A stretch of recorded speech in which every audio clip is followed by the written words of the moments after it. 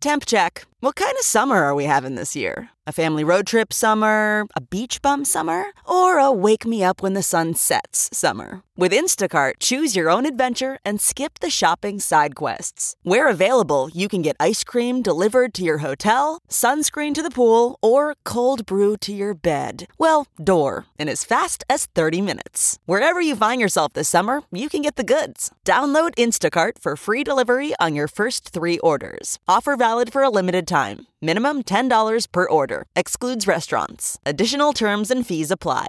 This podcast is brought to you by eHarmony, the dating app to find someone you can be yourself with. Why doesn't eHarmony allow copy and paste in first messages? Because you are unique, and your conversations should reflect that. eHarmony wants you to find someone who will get you. How are you going to know who gets you if people send you the same generic conversation starters they message everyone else? Conversations that actually help you get to know each other. Imagine that. Get who gets you on eHarmony. Sign up today. Hey everybody, this is Ron Scalzo from Return to Earth and Cue Ball, and you're lucky enough to be listening to Talking Metal. You're listening to the Talking Metal Podcast with your host, Mark Striegel, and special guest co-host, Victor M. Ruiz.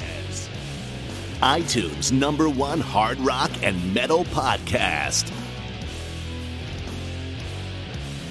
I'm Bud Friendly. Now, here are your hosts, Mark and Victor. Welcome, one and all, to another episode of Talking Metal Live. And as usual on Friday nights, you have me, Victor, in Spain.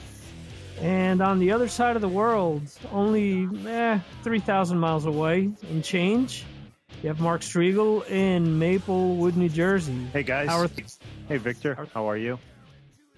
Good. How are you, Mark? Good.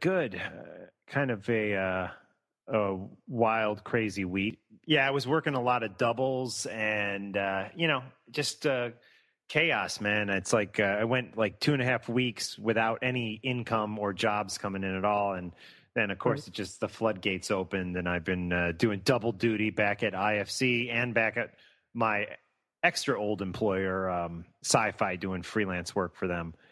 And my son goes to this co-op school, so which means not only do we pay for him to go to the preschool, actually both sons, they both go to the same school.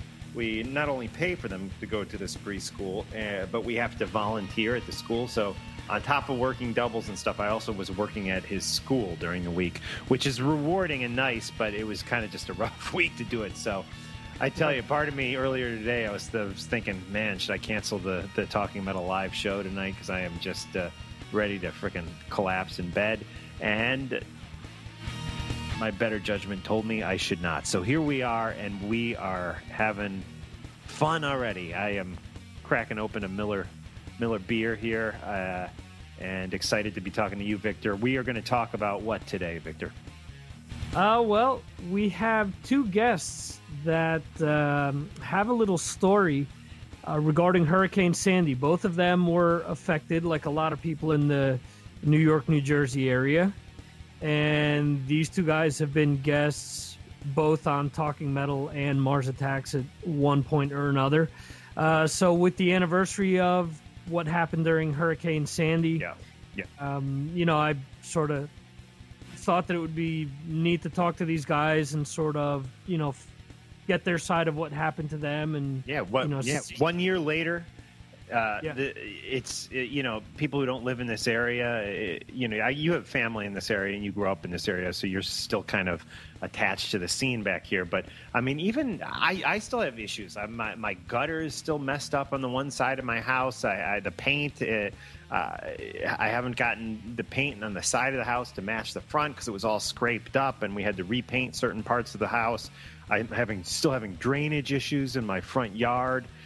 Stuff is far from perfect here in New Jersey, and in the Long Island, New York area, we're still working our way back. And listen, I know the people down in New Orleans with Katrina got hit harder than we did, but still, this was a once in a lifetime experience for me personally. I put it up there with 9/11, Hurricane Sandy, that is, and we're going to talk to, I had 2 trees fall on my house, and I had 20 grand worth of damage to my house that, thankfully insurance paid for most of, not all of, it was the second hurricane in 2 years. The other hurricane we actually had worse flooding in. What was that hurricane? That was, I'm getting them all mixed up. Sandy. Adam? What's that? Was it Adam? No, it was. I'm drawing a blank here. I should know that. Hurricane Sandy, Hurricane. I'm not sure. As we both reach for Google. Yeah. List of hurricanes. List of New Jersey hurricanes. Which actually, I know this one wasn't a hurricane by the time it hit us because it had been down. The one from 2010, that is, let's see, 2010, Hurricane Sandy. Ida, no. Hurricane Bill, Hurricane Tropical Storm Nicole, Irene. Yeah. Hurricane Irene.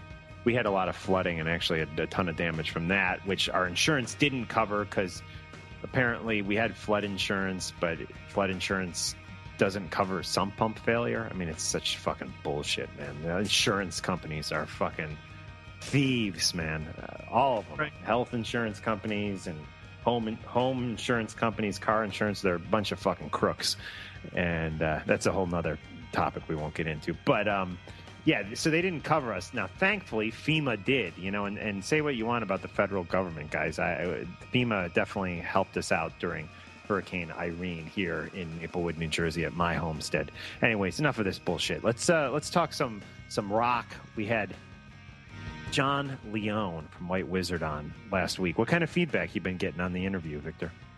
It's funny because just like everything else, the fans are split with the camps, and you have people that going back that have always been sort of negative towards John, contacted me and still gave me negative, remarks. There was a little thing on Facebook there going back and forth with Joseph Michael that on my Facebook page where, I didn't mean anything. Oh, yeah, I caught some of that. He was definitely a little, I don't know what the word is, sensitive or testy towards the whole thing, so that was interesting. And I read I think this morning, or maybe it was yesterday morning, I was looking at Twitter or Facebook or something, and he was like, finally, just landed in New York. So he's finally back in this country after that whole ordeal.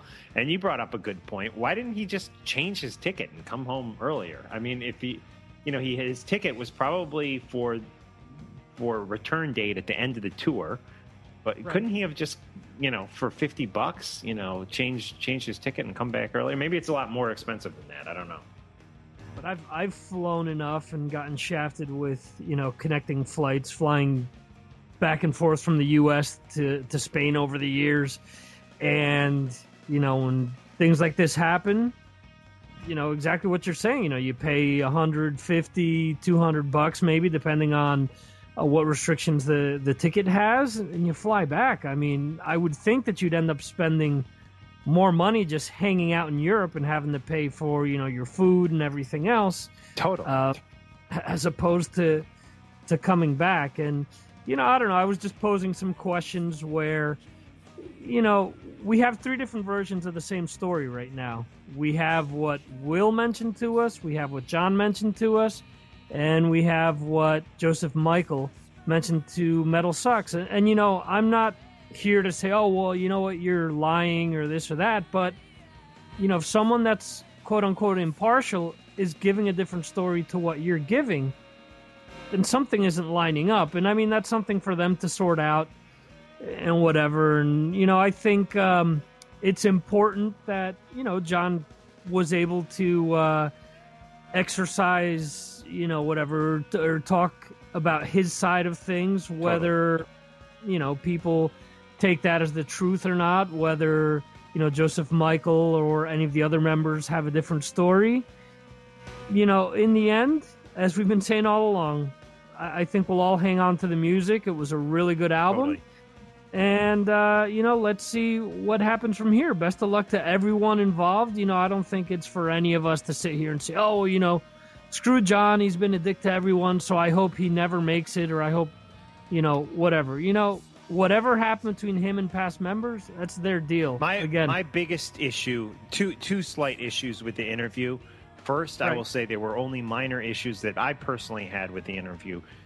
In general, I thought it was a fucking kick-ass interview, and I take my hat off to John Leone to coming on, sitting down and talking to us for like practically 90 minutes and telling his side of the story, and I found his version of events believable, quite frankly, and I'm not saying that they are, and I know other ex-members have their own version of events, as you said, but I found John's versions of events believable. Here's what I didn't like about my 90 minutes that you and I spent with John last Friday, 1 week ago from today.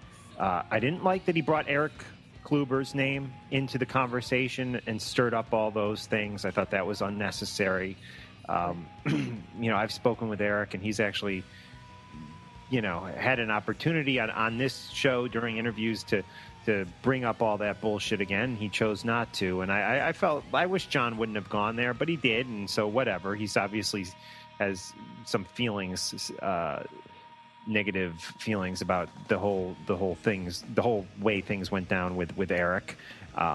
I thought that was unnecessary, and I can't remember if he did this off air or on air, but I thought it fucking, and we're talking about New Jersey today, guys, getting freaking hit in the storm and talking about what a great state New Jersey is. I thought it sucked because he was like, Victor, you're in Spain. And he was like, Mark, where are you? And I go, I'm in New Jersey. And he goes, oh, sorry. It's like, that's fucking bullshit, man. It's like, you know what? I've been in 30 of the 50 states, and New Jersey is one of the best fucking states out there. If you don't, if you want to go live in some wackadoodle place like Mississippi or some freaking way, dark liberal blue like freaking state like Oregon or something, go ahead. New Jersey is freaking the most level-minded state, in my opinion, as far as people, as far as politics, as far as we have a lot of great sports teams. Half the fucking New York teams play in New Jersey, by the way, guys. And it's so awesome to be right next to the greatest city in the world, New York City. I mean, New Jersey fucking kicks ass, and I can't remember if he said that comment on or off air, but that kind of got under my skin a little bit. And I know he was just fucking kidding around, but New Jersey gets fucking kicked in the nuts a lot, and you got to stick up for it here and there. And it really got kicked in the nuts with Hurricane Sandy. Yeah, absolutely. I agree. And being a New Jersey native and trying to keep up, with everything, obviously it isn't the same as being there. I learned that firsthand with 9/11 with, people saying, oh, well, I saw it on TV and it was so powerful. It's like, okay, well, live it in person. Sandy's the same deal. I can relate to it because I have so many friends and family that were affected by it, but it's still not going to be the same as what you experienced or someone, down at the shore that lost their house in the process, And I love New Jersey, I have a lot of pride with my home state. And I mean, I've mentioned this to you a few times. I've played in a Misfits cover band, and partly because of that is because it's a New Jersey band, and I take a lot of pride in bands that have come out of the area. And a lot of New Jersey bands consider, although New York bands may not feel the same, but sort of consider home turf being New York City and New Jersey. If you talk to the guys from Overkill, they've always said that it's a home A and a home B. It's always like the same thing. And I mean, there have to be bands like Anthrax and things like that, or bands of that nature that, coming from that metal militia of, Old Bridge and coming from Megaforce and all that, they have, they have to have a soft spot for the state. Yeah. Read the book Louder Than Hell, man. You think fucking everybody's like, oh, California is so important to the metal scene. Read the book Louder Than Hell, and you'll see how crucial New Jersey was to thrash metal, especially. You know, I mean, it's where all these bands, you know, including Metallica, came to fucking break big. Metallica's first show with Kirk Hammett was in my hometown of Dover, New Jersey. So that just goes to show part of the importance that the state and, you know, the area has when it comes to, as you're saying, the thrash movement. Yeah. Hey, I'm looking at the clock here, Victor. It is 9:16. I think we should probably get our first guest on the line, right? Yes. Why don't you quickly announce who's on the show tonight, and then we'll get the first of two on the line. Sure. We have Joey Z from Life of Agony. Let's see if we can clear up if that's currently or formerly of Life of Agony, as well as his Hurricane Sandy story. Cool. And after that, we have Ron Scalzo, a.k.a. Cue Ball, that all of you know and love from his work with Bumblefoot and Non-PLJ and so on and so forth. Return to Earth, of course. Return to Earth, of course, yes. And so I guess let's get into some music here, and let's phone up Joey then. All righty.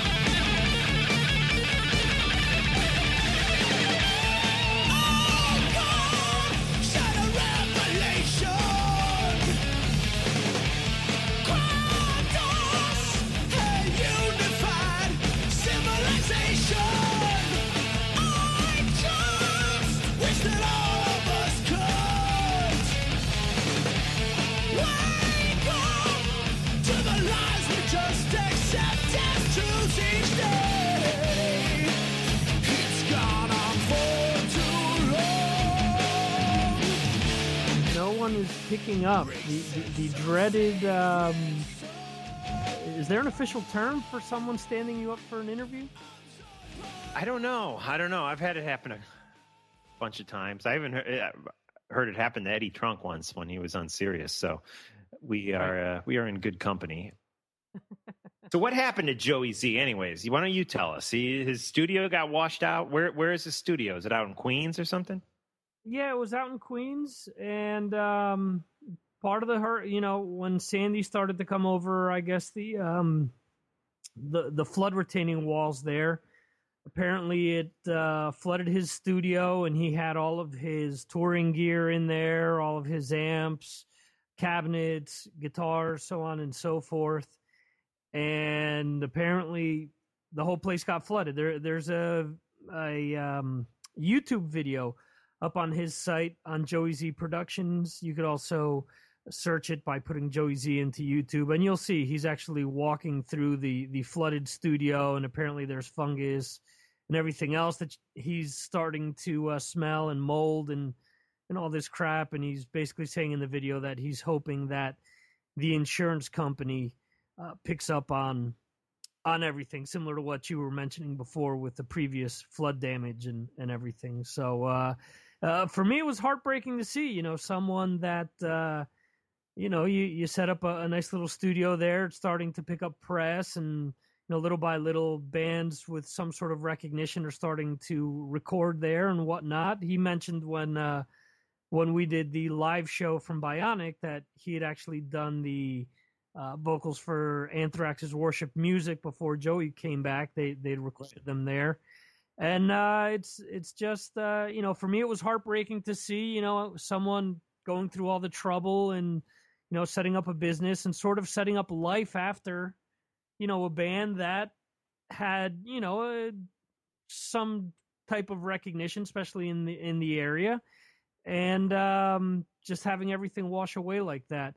I have exchanged emails with him, and he has mentioned that he is now reverted to producing and doing all types of recording work in other studios where he's brought in like as a guest producer. So I guess things have sort of worked out for him, but I mean, it still has to be very discouraging. Okay, setting something up like that. Let's break it down for any Talking Metal listener who might not know Life of Agony. Can you give them a 3-minute history lesson on that band, Victor? Sure. Life of Agony was a band. I mean, they're very hard to classify. It's the typical thing on Wikipedia where, they're either a hardcore band or they're a metal band or they're a hard rock band. And it's a band that evolved over time based on, each one of their albums.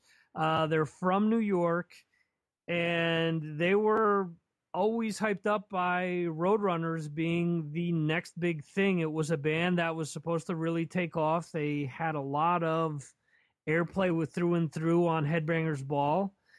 And their second album came out, didn't get the same sort of attention from MTV, but being from the area, SOU obviously played crap out of the album. Right.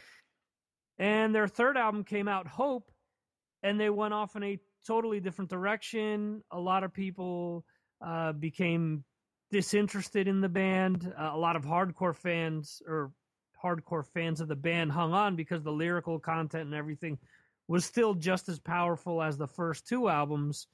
And at that time, from what Joey has mentioned to me in previous interviews, his cousin Keith Caputo quit the band due to, outside influences telling him that he would be bigger on his own. He also had an issue with heroin at the time, which has been well documented. And fast forward a few years after that, Joey was in Stereo Mud, which got press with Jimmy Iovine's Farm Club on USA Network. They were one of the featured bands on there. Okay. As was G-Soul. Were they? Opus's band, yeah.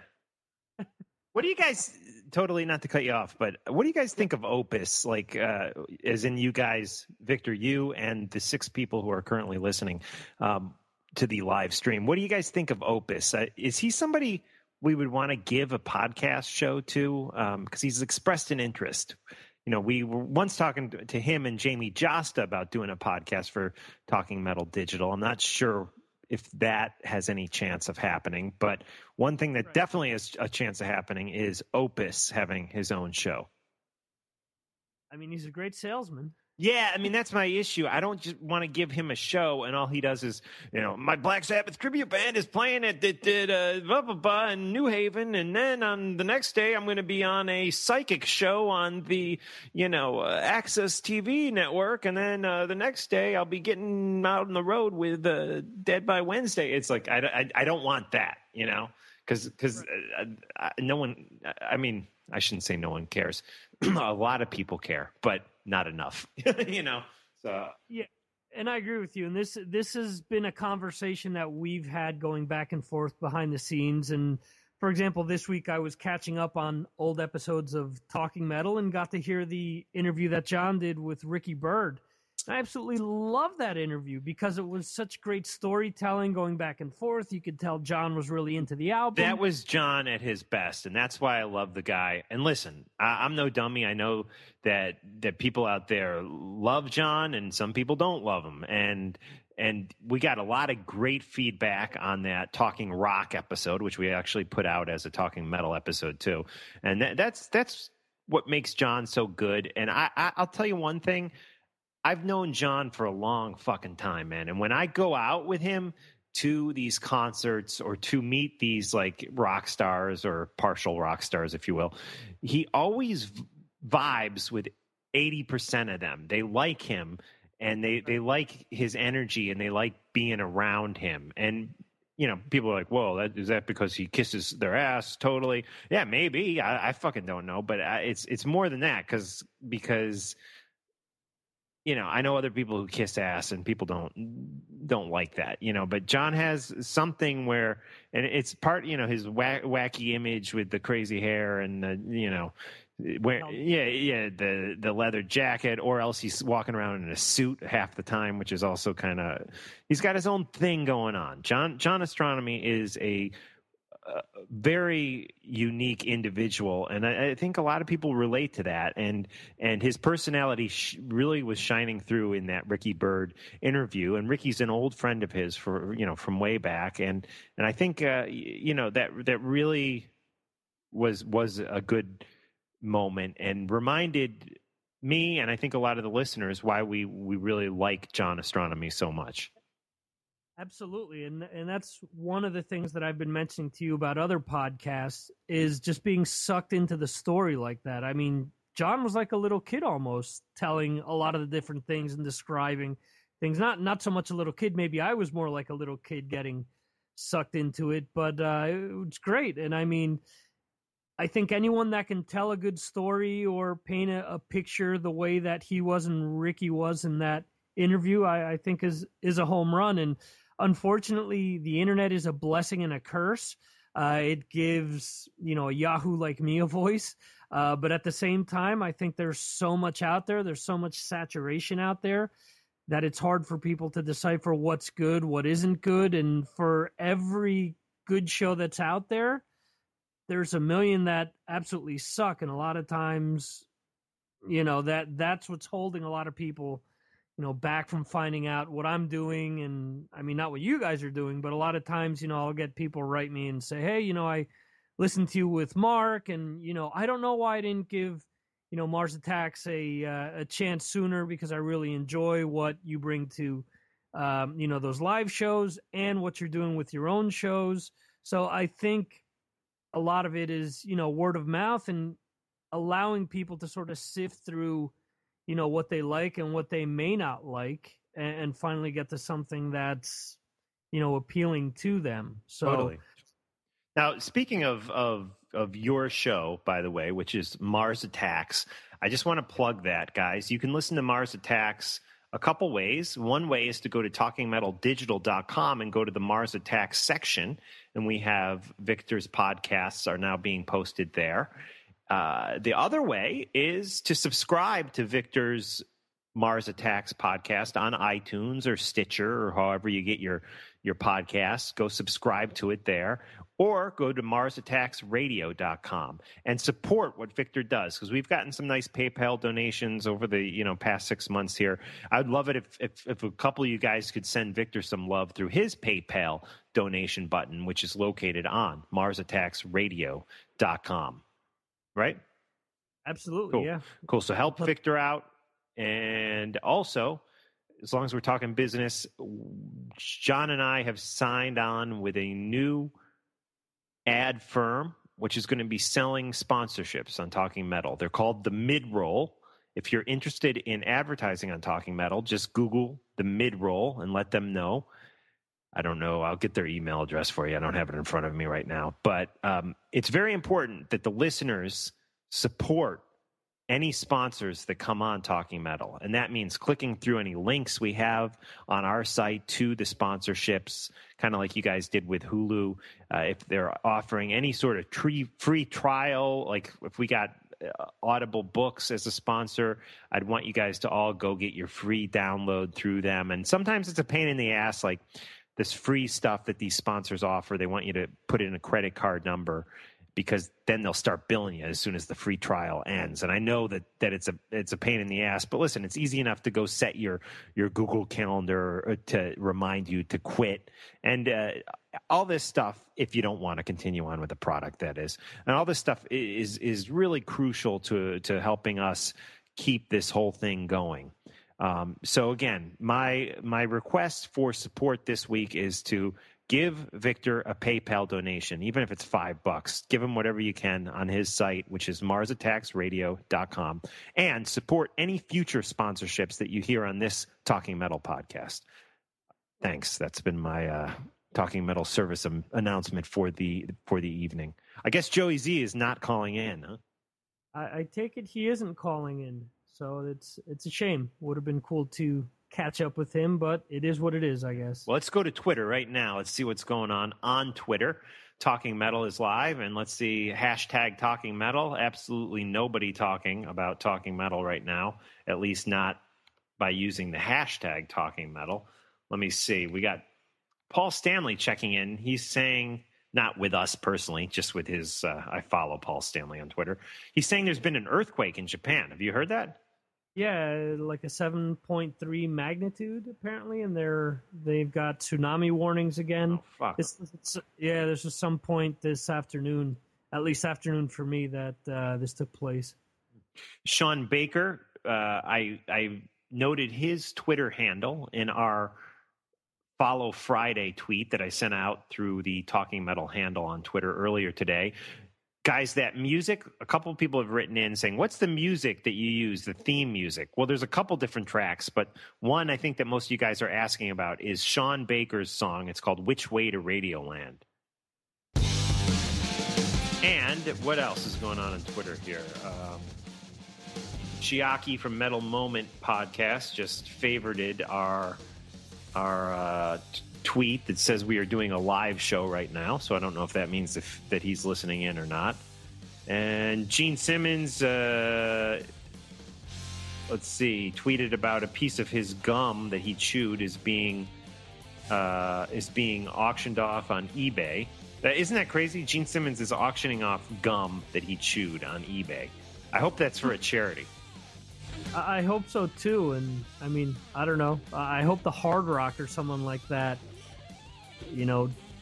goes out and bids on it. I know I wouldn't. Yeah, I don't know. I'm getting, obviously I'm a big Kiss head, but all the members of Kiss seem to currently, like within the last 15 minutes, be sending out tweets. Here's Tommy Thayer. Again, it is 9:35 p.m. East Coast time on October 25th, 2013. Tommy Thayer just tweeted out that the Tommy Thayer Epiphone Spaceman Les Paul, the first run is now sold out. Wow, I that's awesome. Good for Tommy. Are you surprised by that? I mean, what's the first run? 10 guitars, or is it 10,000 guitars? I mean, I guess it depends, because didn't they put out multiple models for his guitar? Didn't they put out like one that was about a grand, and then one that was slightly above and slightly below? I think so. I know. Yeah, I know he wanted it to be really affordable. Actually, Victor, I don't know if I've ever priced it out. I do know in the tweet he's actually holding it. It is a good-looking guitar. And, Tommy's a guy, because he's got the Ace makeup on and stuff, he takes a lot of shit. But I even heard a certain someone who works for Ace tell me that the guitar is a really solid built and solid and great sounding guitar. Because that's right, John Astronomy has tried out the Epiphone Spaceman Les Paul, the Tommy Thayer signature model. And, yeah, there you go. I actually just finished reading Peter's book. I'm a slug when it comes to reading, and I actually finished it this afternoon. It was interesting, his take on the whole Tommy side of things, but yeah, I don't know.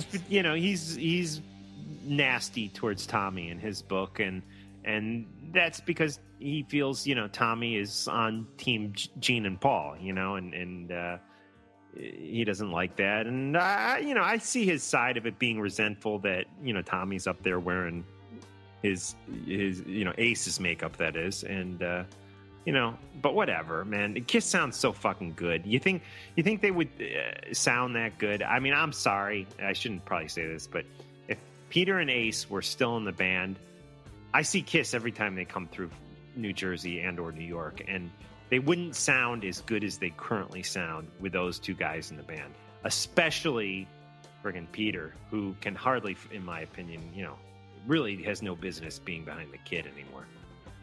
Those Eddie Trunk 30th anniversary videos, I was so hyped up to see them, and I see that he's playing Hooligan with Frank Bello and Bumblefoot, which is pretty awesome to that song. I mean, I've never heard that performed live. Yeah, in person. Oh, okay. Did they ever play it did they play it on the old tours? I think they did, actually. I think they did. I believe, if not within Kissology, I'm almost positive that I have a bootleg on VHS. I think so too. Yeah, from like Houston or something like that. They're in a Love Gun tour where they actually did that song. But I don't know. I mean, reading the book and I would consider myself a drummer before anything else because I'm a hack on guitar. Peter's one of my biggest influences, and just hearing, a live tour or live, and then hearing how he plays the stuff now, I mean, is just so heartbreaking. And for anyone that wants him back in the band, listen to that Millennium concert that was released within the a live box set a few years ago. He's never going to be back in the band. I mean, after what he wrote in that book, and after and they can sound better, and they have less of the drama, and they can pay Eric Singer less. And I'm sure Eric Singer makes a good penny playing for Kiss, but it's just like, the one thing I got from that book, which is a great fucking read. If you haven't read Peter's book, go get it.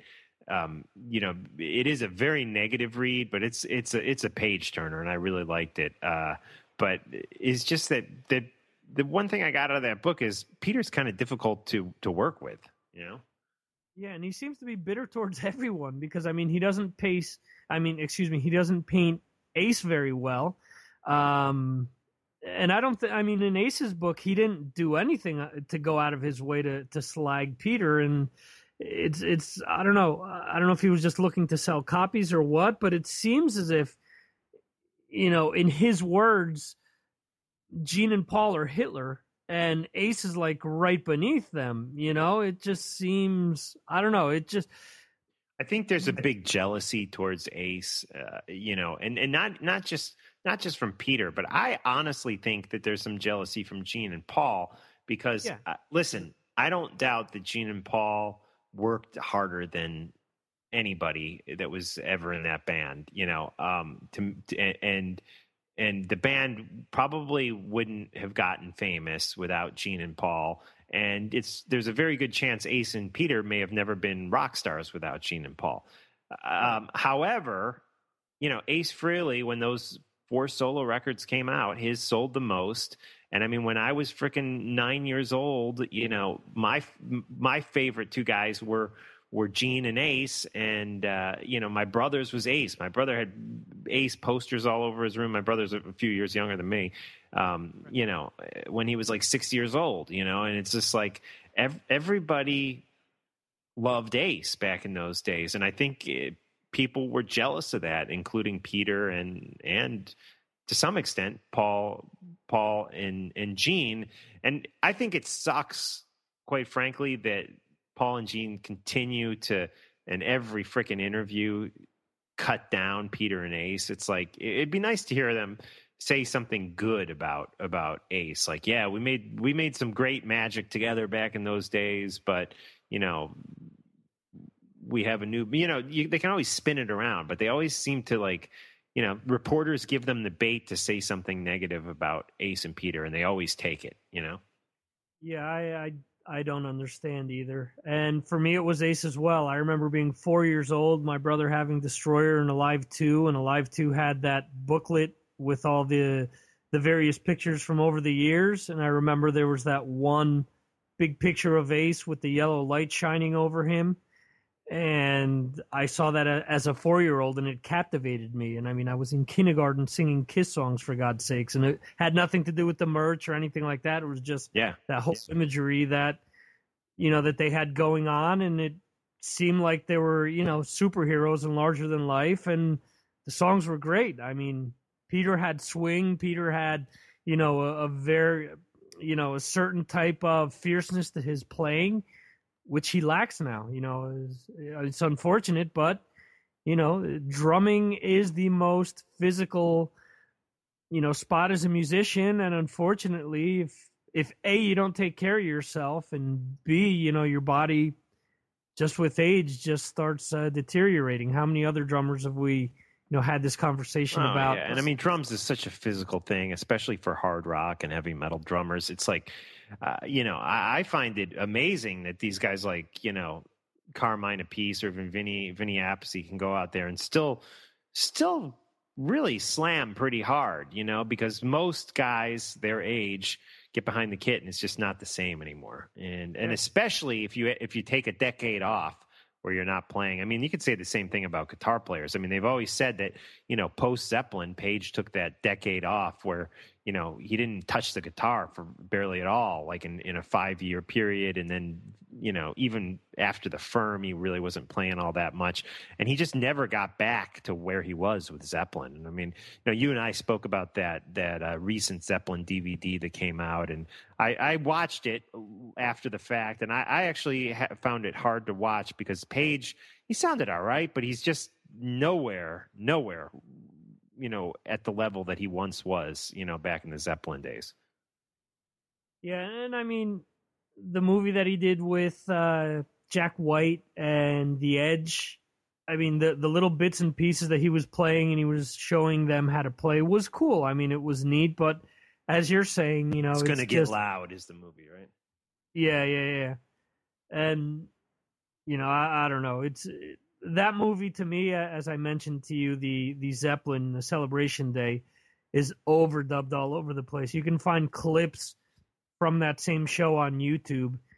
And, I mean, Robert Plant's voice is redone.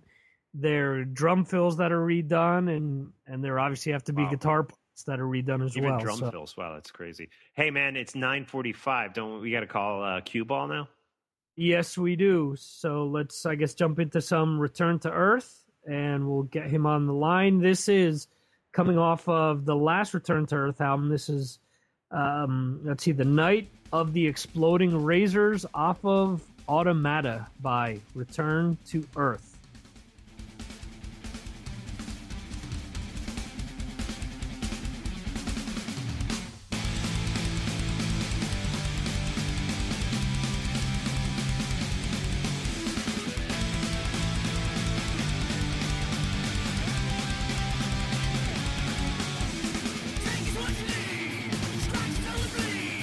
Feeling kind of sore, still come back for more. Let me meet you.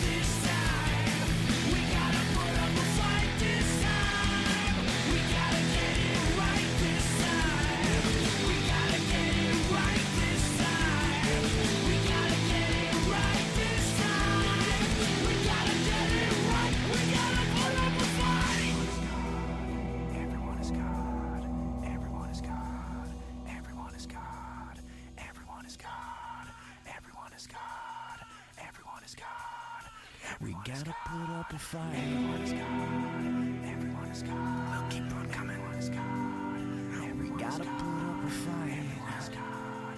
Everyone is God. We'll keep on coming. Everyone is God. We gotta put up a fight.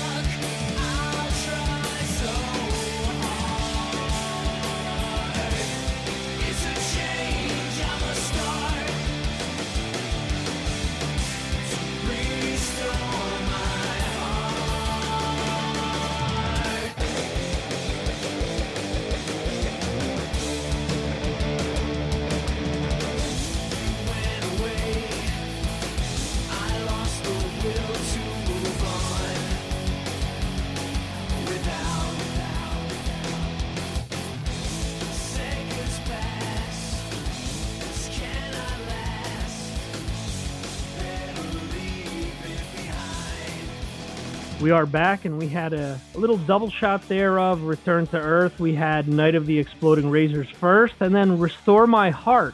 And on the phone, Ron Scalzo is here to return our hearts, as he has decided not to stand us up for his interview.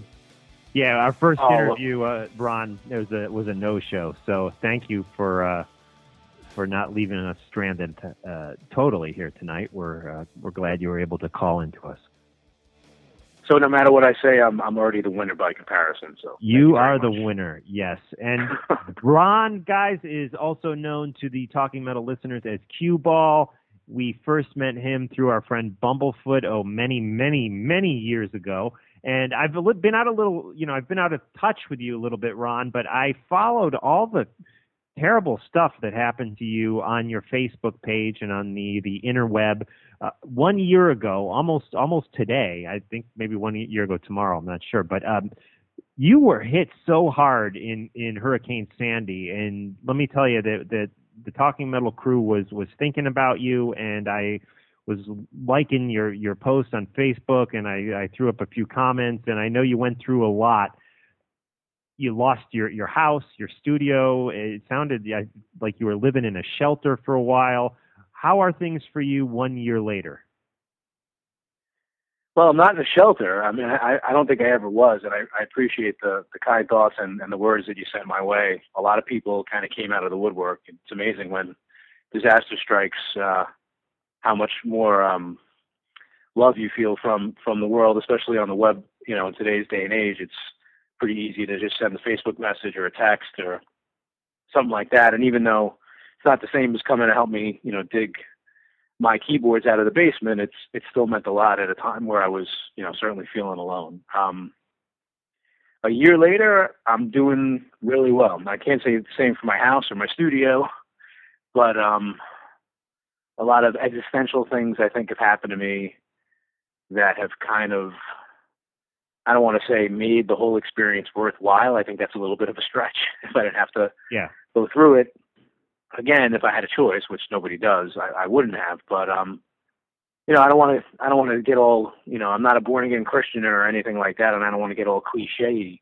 But everything happens for a reason, and this happened to me just because of geography. I had a nice one family 6-bedroom house in Staten Island, New York, where I ran my record label out of the basement. I also had, a pretty nice homemade music studio that I had put together. Never mind all my records and my CDs and everything that was down in what was at the time the ultimate man cave.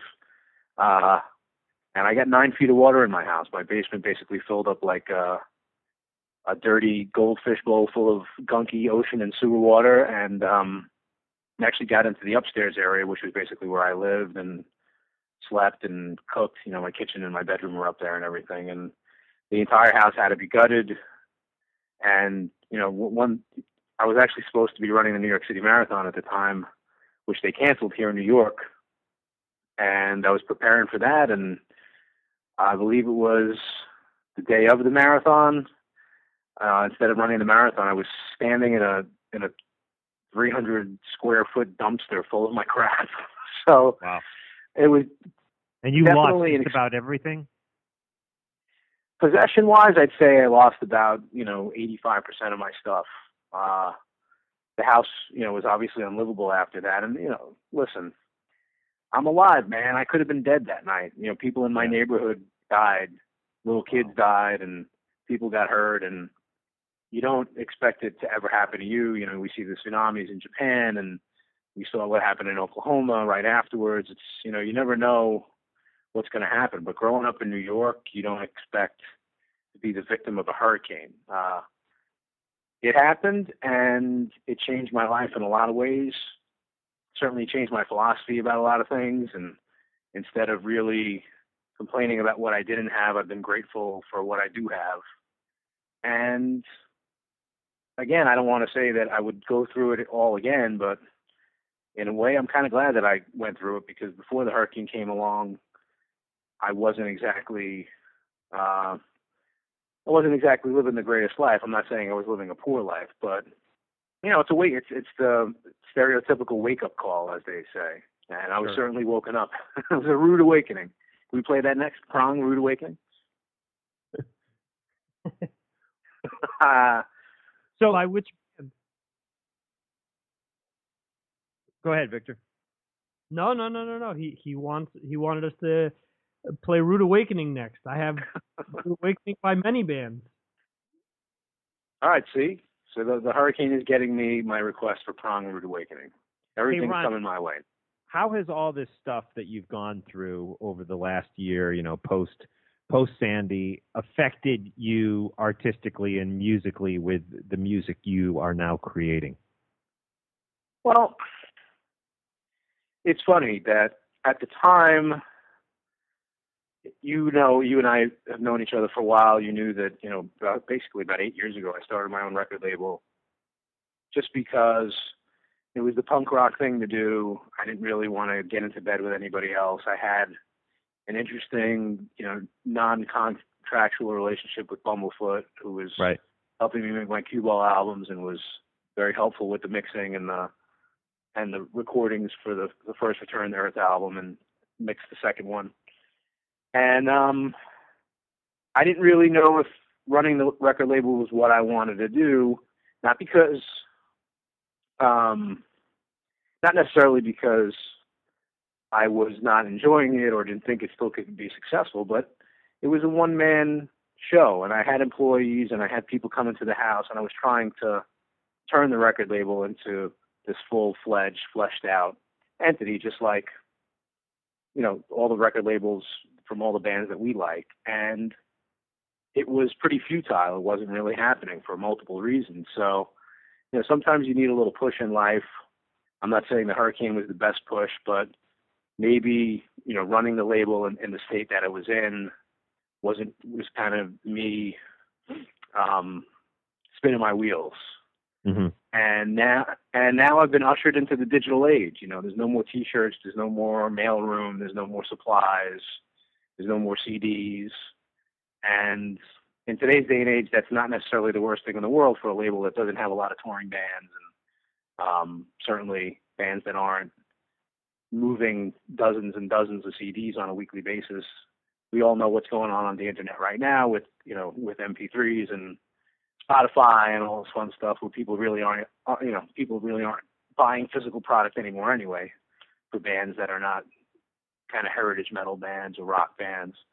So from that standpoint, I think the whole Hurricane experience kind of ushered me out of, made me take my label hat off, which maybe I needed to do, and really focus on the music. Mm-hmm. And I've done that over the past year. Certainly, the lyrics that have come out of me, and probably more than anything else, because I really haven't been able to focus on music because I lost a lot of gear, I lost a lot of keyboards. My piano, amazingly, was salvaged from the upstairs, and I took it to my day job where I work for a big behemoth commercial radio station in New York City. So I was able to continue to write on that, and they let you bring a piano into the office there? Oh my God, that's another story for another night. Yeah, basically my Wow. boss came to my rescue. I mean, just the fact that the piano, this was, and I have a Yamaha P1. It's a nice upright. I actually bought that piano with the money I made from the advance we got from Metal Blade when we signed with them to put Automata out. That was my little, gift to myself. And I looked at it as an investment, studio piece, something I could use to record on and get to, learn how to record piano in a studio. And I had it set up in my living room, in the middle of my living room, and had the mics up and everything. And it was great. And it's actually starting to get a little more prolific as, a self-producing piano player to kind of get that stuff down. But, yeah, that was like the first thing. It was the first and only thing that I really tried to salvage from the upstairs because it was such an expensive piece, probably the most expensive thing in my entire house.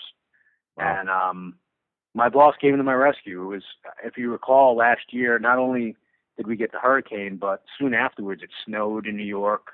Yeah. And it got very cold, and that's not really the ideal weather conditions for a piano to be in. They do prefer it cool, but not like 37 degrees, which is the temperature in my house after the hurricane. So, wow. No heat, no hot water, everything basically becomes this empty shell. And I'll never forget it, man. I'll never forget, all my help had gone home after the first 3 or 4 days of, the post-hurricane activities. And it was finally just me in the house alone, just going through the rest of, whatever had survived. And the piano was under this big, thick blanket that we put on it to try to, maintain its temperature. And I pulled the blanket off. I remember I was wearing gloves. It was like November 4th or something like that. And I started playing, and you could hear outside, there were like bulldozers outside just moving debris from myself and my neighbors' houses just all over the block. And it was a really surreal moment. But I know I'm giving you a long-winded answer here as usual, but from an existential standpoint, it's really, I really feel like I've written the best stuff I've written over these past, 12 months, and because of, what happened to me. I mean, certainly, like I said, I'm not born again. I haven't changed, I've tweaked myself a little bit. I feel like I'm a stronger person. I can deal with adversity a hell of a lot more than I probably could have before all this happened. And I think it's coming out in my songwriting, and hopefully, once these new albums come out that I'm going to put out, it'll certainly shine through. And these albums that you're saying, they're going to be Return to Earth, or is it going to also be cue ball work? What do you have in the tunnel, per se? Well, you guys both are pretty familiar with Return to Earth. Myself, Brett Aveni, who's a longtime friend of mine, used to be co-workers, and we're in other bands back in the day. And of course, Chris Penny, who, when we finally started to get a band together, had just joined Coheed and Cambria, which kind of complicated the whole situation as far as being able to tour or perform or really do anything that traditional bands that, get signed to a pretty decent heritage metal label do. That really hasn't changed, in the sense that even though Chris isn't in Coheed anymore, we don't really function like a traditional band. However, pretty soon after we put Automata out, which I believe came out in the fall of 2010, we started writing up again like we were, we had a 4-album deal with Metal Blade, so we wanted to keep it going.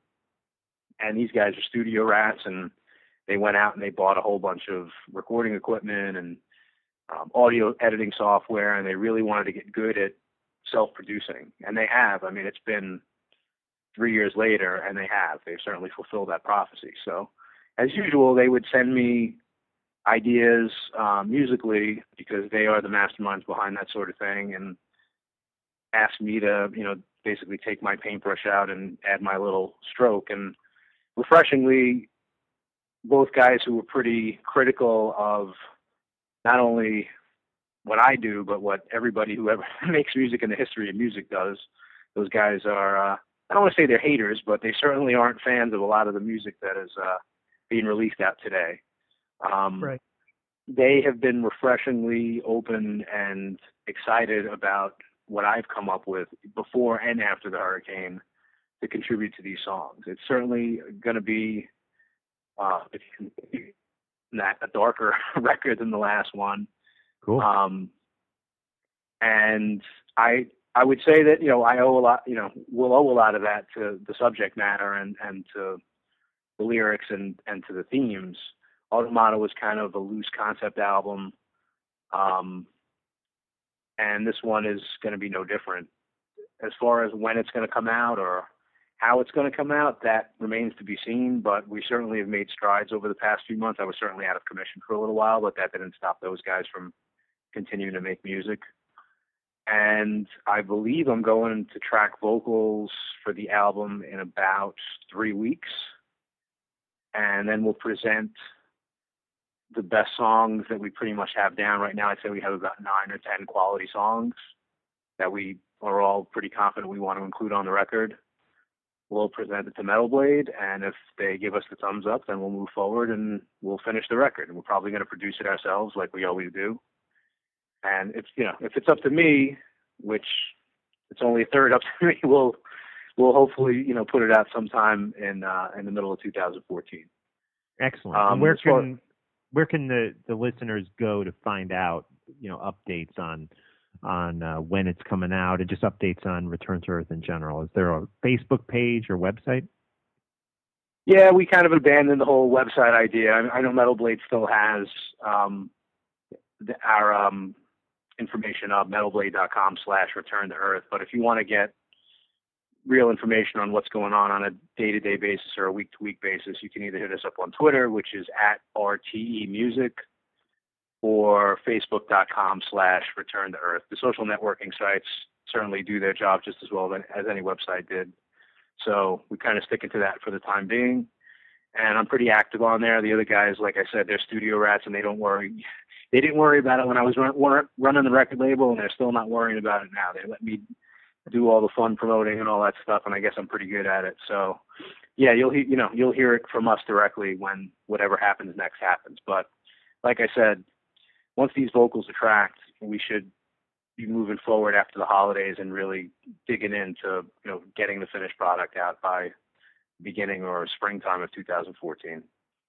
Awesome. Well, when that time comes and you're ready to release it and ready to play us some music, please definitely come back on Talking Metal and/or Mars Attacks.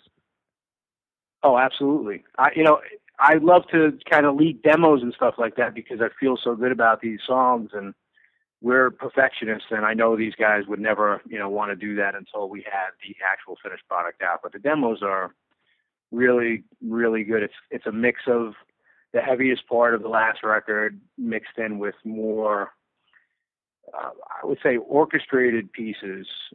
We kind of had a couple interludes on the first record that kind of hinted at that, but these